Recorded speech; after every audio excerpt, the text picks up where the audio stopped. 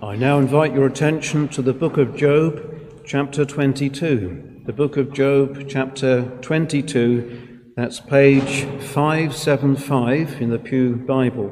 Page 575, Job chapter 22, and I particularly draw your attention to verse 21. Acquaint now thyself with him, and be at peace. Thereby good shall come unto thee. And this is referring to God, acquaintance with God. That's very clear from the words of verse 23. The book of Job possibly is the oldest book in the Bible, and the general consensus seems to be that it was probably written by Moses. We cannot be sure about these things, but we can be sure that this book has a message that is old but ever new. Here we read of a godly man, Job, experiencing the dark valleys of life. He was one of the saints of the Word of God who was perhaps the most tested, the most tried, and perhaps an unusual case, you might say, perhaps also unique in some ways. But these things are written for our encouragement because believers experience trials and troubles and tribulations, and these words of this book are intended for our encouragement. So here is a man in the dark valley of despondency, but he experiences times of bright hope, outstanding moments of triumphant confession. You heard about one of them last Sunday evening in chapter 19. I know that my Redeemer liveth. He could confidently assert that he had a Redeemer and he was one who lived on his behalf. Now, looking at verse 21, let us remind ourselves every verse, every text has a context, and it would not be appropriate to go straight into the text without explaining its setting. Remember, Job then was a godly man. He feared the Lord, he loved the Lord, he reverenced the name of the Lord, he turned from evil, he walked humbly before his God, and then trial after trial fell upon him. He lost his family, he lost all his possessions, he lost his health. Even his wife foolishly suggested that he ought to curse God and die.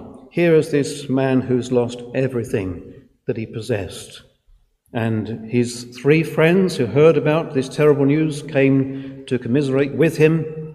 They were so shocked they were moved to tears and grief, and they sat down together, and none of them said a word to each other for 7 days and 7 nights. And Job was the first to break the silence, and he was overwhelmed with grief and sorrow. But to add insult to injury, his so-called three friends completely misunderstood the reason why Job was suffering.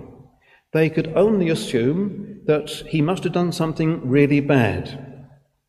And they had this kind of theory that bad things happen to bad people and good things always happen to good people. And here was bad things happening to Job, and they could only assume he must be guilty of some particular secret sin, and he wasn't prepared to confess it. That was their theory. Job knew they were wrong. He didn't know why he was suffering. He knew it wasn't for any particular sin that he was suffering. He couldn't explain why he was suffering. And he knew what they were saying was completely false. They even suggested he was a hypocrite. And they invented some sins for him. Notice in chapter 22, verse 6, for thou hast taken a pledge from thy brother for naught, and stripped the naked of their clothing. Thou hast not given water to the weary to drink. Thou hast withholden bread from the hungry. Verse 9, thou hast sent widows away empty, and the arms of the fatherless have been broken. Job wasn't guilty of these things. They were just taunting him, really. No wonder he cried out in the midst of his troubles what miserable comforters they were. They were no help to him whatsoever. So here was this dialogue going on then between Job and these three friends in turn. In the end, God brought him out of these things. God turned around the captivity of Job and blessed him abundantly. Now, behind all this, a great spiritual battle was going on. Chapter 1 and chapter 2 reveal this to us. Here was Satan, who was persuaded Job was only following the law for what he could get out of it. He had been blessed as to the things of this life, and he was sure that if all these things were stripped away, Job would turn round to God and curse him to his face. Job never did.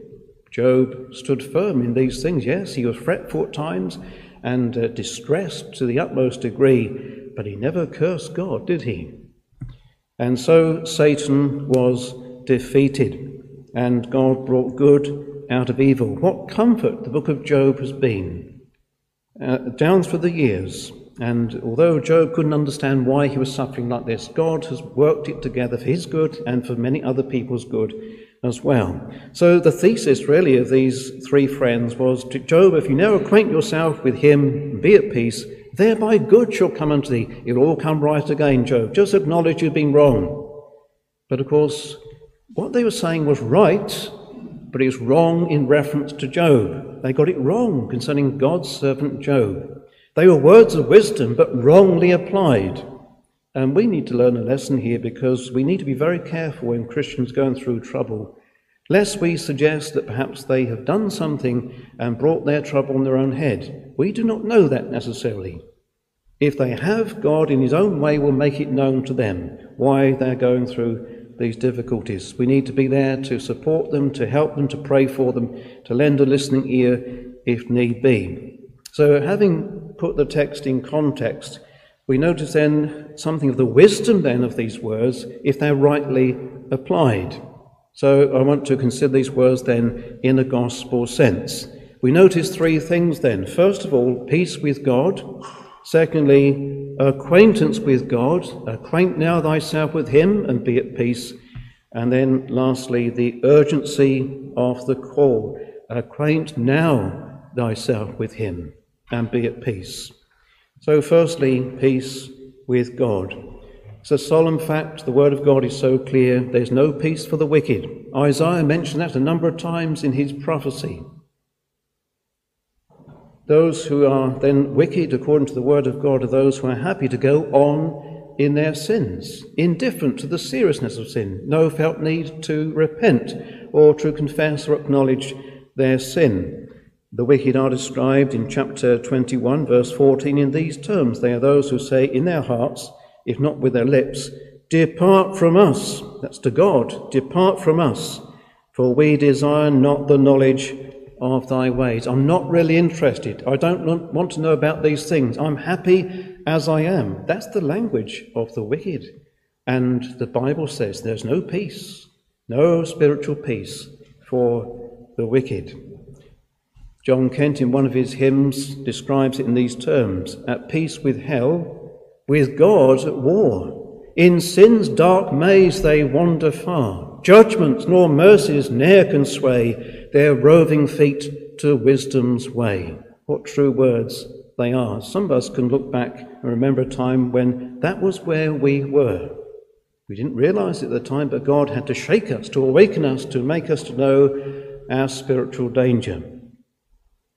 But the second consideration is this, that we cannot achieve peace with God on our own terms or by our own means. That's the seriousness of the situation. We're not at peace with God and we can't effect it ourselves. We are helpless. We are ruined by our sins. We need a mediator to stand between a holy God and unholy sinners like ourselves. Have you noticed a number of times throughout the Bible we have the expression, the God of Jacob? It almost seems astonishing that God should reveal himself in this way as the God of Jacob. Almost in one breath, he speaks to himself as the God of Jacob. Jacob was a sinner. He was a deceiver. He was an unpleasant character, but God changed him. Why was that? How could God be the God of Jacob? There was a mediator between. And Jacob came to see this to some degree when he was laying there at night at Bethel. God revealed to him in a vision of the night. He saw what? A ladder reaching up from where Jacob was to heaven. God was in heaven, and the ladder reached between a holy God and unholy Jacob. If you turn to John chapter 1 at your leisure, you will see at the end of that chapter, Christ speaks concerning that occasion. He doesn't speak of the ladder, he speaks of himself. The ladder represents Christ as the mediator. There's one God and one mediator between God and men, the man Christ Jesus. We need a mediator. Job was wrestling with this very matter. In chapter 9 you'll find him saying this, "Oh, that there were a daysman betwixt us, that could put his hand upon us both." A daysman is an umpire or a mediator. You think of an umpire in a tennis court, both sides of the court they have a responsibility for. They have their hand upon both, as it were, in that sense. Our Lord Jesus Christ is both God and man. Only God and man can bring us together. He who is the eternal God, the eternal Son of God, who has taken our nature into permanent union with his divine nature, he is the mediator that we need. He puts his hand upon both, as it were, upon God and man, to bring God and man together. This is the only way whereby we can find peace with God, through the man Christ Jesus.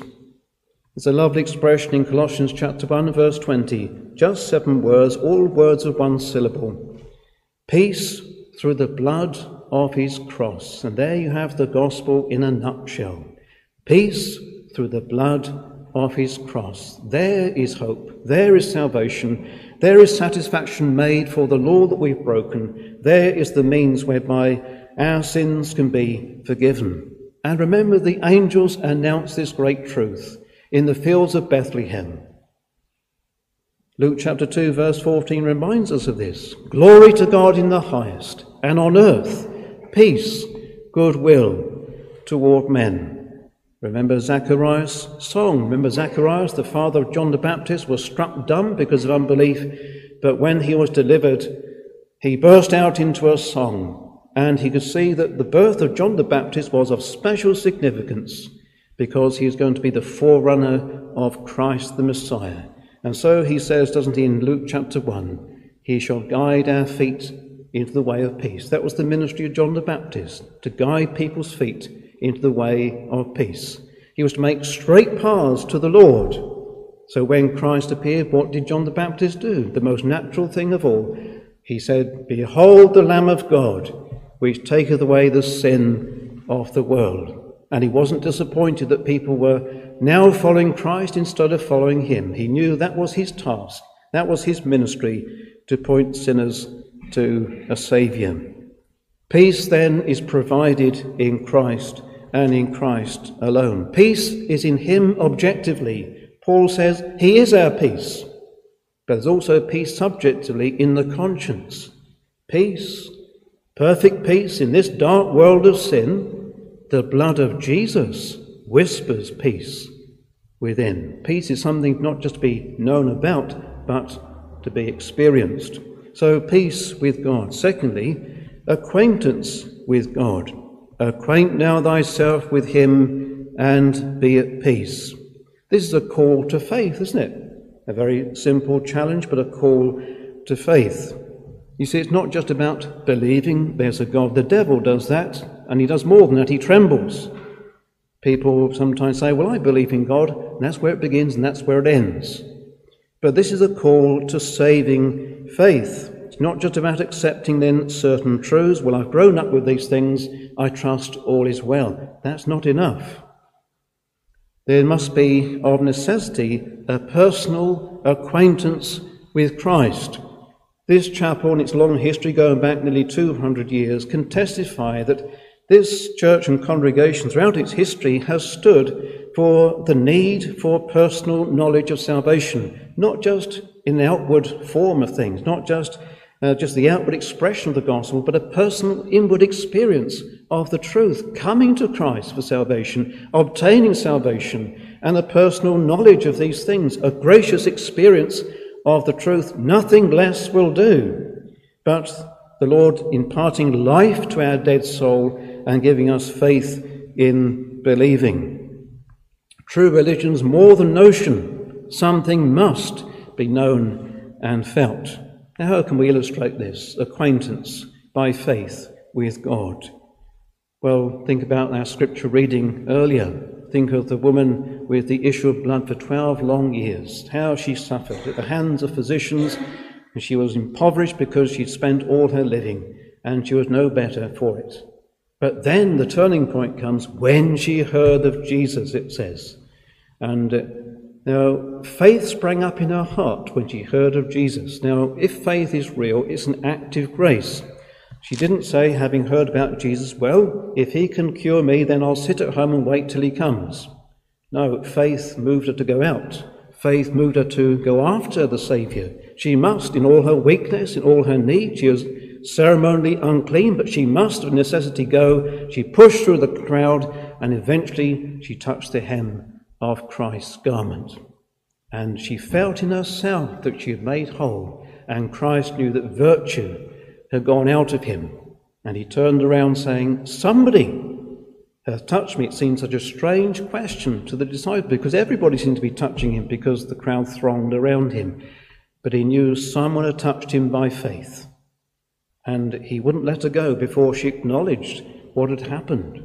And he acknowledged her as a daughter, saying, daughter, go in peace. Thy faith has saved thee, the margin says, or thy faith hath made thee whole. She experienced peace through the power of the virtue of Christ that she had received. She was acknowledged as being one of the Lord's living family. She was a daughter of the Lord God Almighty. She had now come to an experience of acquaintance with the Lord. Acquaint now thyself with him and be at peace. She proved the truth of this verse.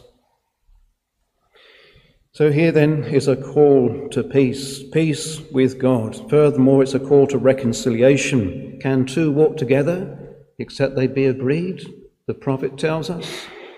And we are at odds with God, aren't we? We are distant from God. We're not reconciled to him in our natural condition. Our hearts are hard and unfeeling and indifferent. We love sin. We love the ways of the world. We feel a great attraction to these things by nature. But God is holy and righteous and just and pure, all the opposite things to what we are by nature. So there's no reconciliation as we stand in our native condition. And the sad truth is that even though we may hear the message of the gospel plain and clear time and time again, there can be, such as the fullness of the heart, there can be a resistance to it. I don't need this. Or I don't need it now, later perhaps, but not now. I've got too much living to do to think about these things just now. That can be the response of the unbelieving heart. Is that how you respond to the gospel? You say, I believe it's true. I believe it's been a blessing to others, but I'm not particularly interested at the moment. I've got so many ambitions, so many things I want to get on with first. Maybe these things can come later. But that's the counsel of folly, isn't it? That's not with the wisdom that comes from above. And the word translated here, as Hebrew scholars tell us, the word acquaint can also mean acquiesce. So it's about submission. It's about acknowledging the truth for what it really is. Now, how can we illustrate acquaintance with God and peace that comes through these things in another way? Well, think of the other scripture reading regarding this maniac of Gadara. What a terrible state he was in. He'd lost his dignity, he wore no clothes. No man could tame him. Some tried to chain him down, but that was of no avail. He was in a terrible state, self-harming, cutting himself, crying out. As it actually says in the original, he shrieked out. It was a blood-curdling sound, no doubt. He was in a wretched condition. No man could do anything for him. Only one person could deliver him. The Son of God himself had come for that express purpose. He experienced the storm on the sea to get through to this man. And with just a word of command, he delivered this man from this terrible captivity and bondage of evil spirits that dwelt in him. So when people came to see what had happened, what did they find? A picture of tranquility and peace. They found him sitting at the feet of Jesus, clothed and in his right mind. And that's exactly what happens. It's a beautiful illustration of gospel peace. As we sit at the feet of Jesus, and we're now forgiven sinners, we've been delivered from all that evil and all that guilt and shame. We found peace through Christ. We're now clothed with the robe of righteousness, and we're now in our right mind. Perhaps we used to think we were in our right mind before in an unconverted state, but now we see it altogether different. Peace with God. He was now acquainted with God through our Lord Jesus Christ and was therefore at peace. So this speaks to us then of a relationship. True Christianity is not just about knowledge. It's not just about saying the right things and doing the right things. It's about relationship with God through Jesus Christ. Christ then becomes our friend, our best friend. He becomes our counsellor, a wise counsellor. He becomes our guide, the best guide of all. He becomes our Saviour, the only Saviour in whom we are washed and forgiven and accounted righteous. Therefore, being justified by faith, Paul says, we have peace with God through our Lord Jesus Christ. Now, do you have this peace? Are you in possession of this gospel peace? Do you know Christ? Have you experienced something of this call to faith, and you have by grace responded to that call? You have run to Christ for relief, and therefore you're now reconciled to God through Christ Jesus and what he has accomplished. You now then have a new relationship, a living relationship with the living God of heaven. So then we've noticed peace with God, and secondly, acquaintance with God, but thirdly and lastly, we notice the urgency of the call. Acquaint now thyself with him, and be at peace, thereby good shall come unto thee. Why the urgency, you may say? Well, there's a number of reasons I want to set before you as to why this should be a matter of great urgency to you. I can tell you this is a matter of urgency to Christians who are concerned about you, who pray for you. We feel these things very deeply. We feel a great burden upon our hearts for you. Why should you not then feel an urgency for your own soul? Why should you not pray for your own soul? Because that should be the matter of greatest concern to you. So why then the urgency? Well, first of all, time is short. Time, like an ever-flowing stream, bears all its sons away, says Isaac Watts. It's true. How often we say, where's the time gone? We see children growing up before you know where they are. They're adults almost. And 1 year soon slips into another. It's true, isn't it? Life soon slips by. Time is short. I remember reading of a godly grandfather, and his grandson was telling him about all his ambitions and what he's going to do regarding education. His grandfather then said, what then? Well, he said, I shall probably start my own business and make a lot of money. What then? Said the grandfather. Well, I want to get married and have a family. Well, what then? Well, I shall do prosperously, I'm sure, and no doubt I'll retire with plenty of leisure and plenty of things to do. What then? Said the grandfather. And this young man hadn't really thought that far ahead. Well, I suppose I will get old. What then? Said the grandfather. Well, I suppose I will die. What then? And that's the question, what then? All of us have got to die, but what then? When we're ushered out of time into a never-ending eternity. So time is short. Can you see the urgency of this matter? Furthermore, this urgency is pressed upon us because eternity is so long. Words fail to describe eternity. Because we have finite minds, because we're so conditioned by time, how can we really begin to comprehend what eternity is? It's forever and forever and forevermore. A fixed eternal state of either unending happiness or unending misery. Stop, poor sinner. Stop and think before you further go. Can you sport upon the brink of everlasting woe? What wise words John Newton wrote, and you do well to consider them well in your heart. Eternity is so long. Furthermore, the urgency is because life is uncertain. Quite recently, my wife and I have heard of a number of young people who have died. You may have heard on the news only in the last week of 4 teenagers. And there was a car accident. The car went off the road in North Wales and it was found upside down in a river. All 4 were dead. Just 15, 16 or 17 years of age. Can you see the uncertainty of life? A few weeks ago, I was asked to take the funeral for a 19-year-old boy who had died suddenly without any known reason, and they still don't know. In spite of the autopsy, in spite of biopsies and further tests, they still don't know why he died so suddenly, so unexpectedly. The good news is that he'd come to know the Lord Jesus Christ within the last 12 months or so. He sought the Lord and he found him, and he testified of what the Lord had done for him.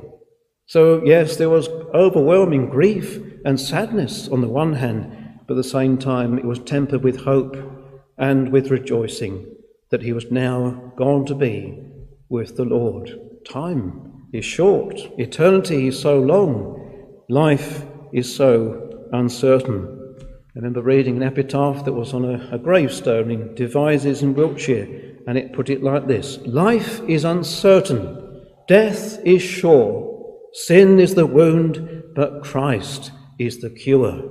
Have you come to realise the importance of Christ as the cure? But there's one further reason for the urgency of this matter. The second coming of Christ draws near. None of us knows when. Christ didn't say when. He wisely didn't put a date on these things. But he did say this: be ye also ready, for in such an hour as ye think not, the Son of Man cometh. What an awesome day that will be, when the skies will part and Christ has been so derided and hated by so many will be seen in all his glory. For many millions they will see him as their judge with a frown upon his brow, and they will quiver and quake before him. Their mouths will be stopped, and all the world becomes silent before God, the judge of all the earth. For those who love the Lord, those who know him and have been in the experience of grace, have been washed from their sins, they will meet him with joy. They will admire him and behold his glory, and be a glorious anticipation of what is yet to be experienced in the new heaven and the new earth. The second coming of Christ then draws near. Acquaint now thyself with him, and be at peace, thereby good shall come unto thee. And you may remember the prophet Isaiah uses a similar expression in the first chapter. He says, come now, and this is God speaking through the prophet, come now, let us reason together, saith the Lord. Though your sins be as scarlet, they shall be as white as snow. The Lord reasons with us. Come now, let us reason together. Saith the Lord, though your sins be as scarlet, they shall be as white as snow. Well, there will never be peace in your heart unless you have peace through Christ.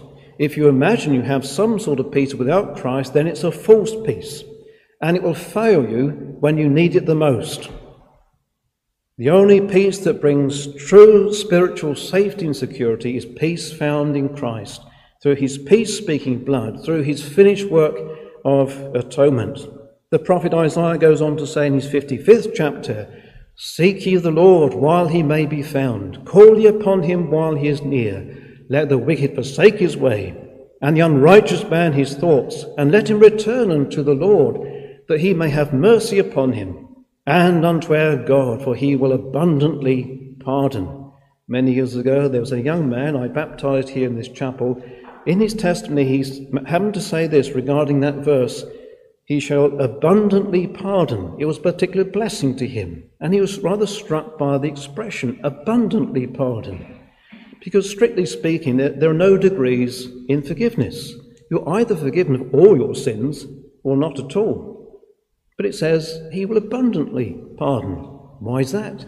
Because of the copiousness and the virtue of Christ. You think of the blood of Christ. It's enough, it's more than enough to cleanse you from the guilt of your sin. You think of the robe of Christ's righteousness. It's enough, it's more than enough to clothe your spiritual nakedness. You think of the power of Christ. It's enough, it's more than enough to save you from your sins. Seek ye the Lord while he may be found, and call upon him while he is near. Do not let midnight come tonight without getting on your knees and seeking the Lord for his salvation. Seek him this very night, that he might be found clothed in the righteousness of Christ and washed in his precious blood. Acquaint now thyself with him, and be at peace. Thereby good shall come unto thee. Amen.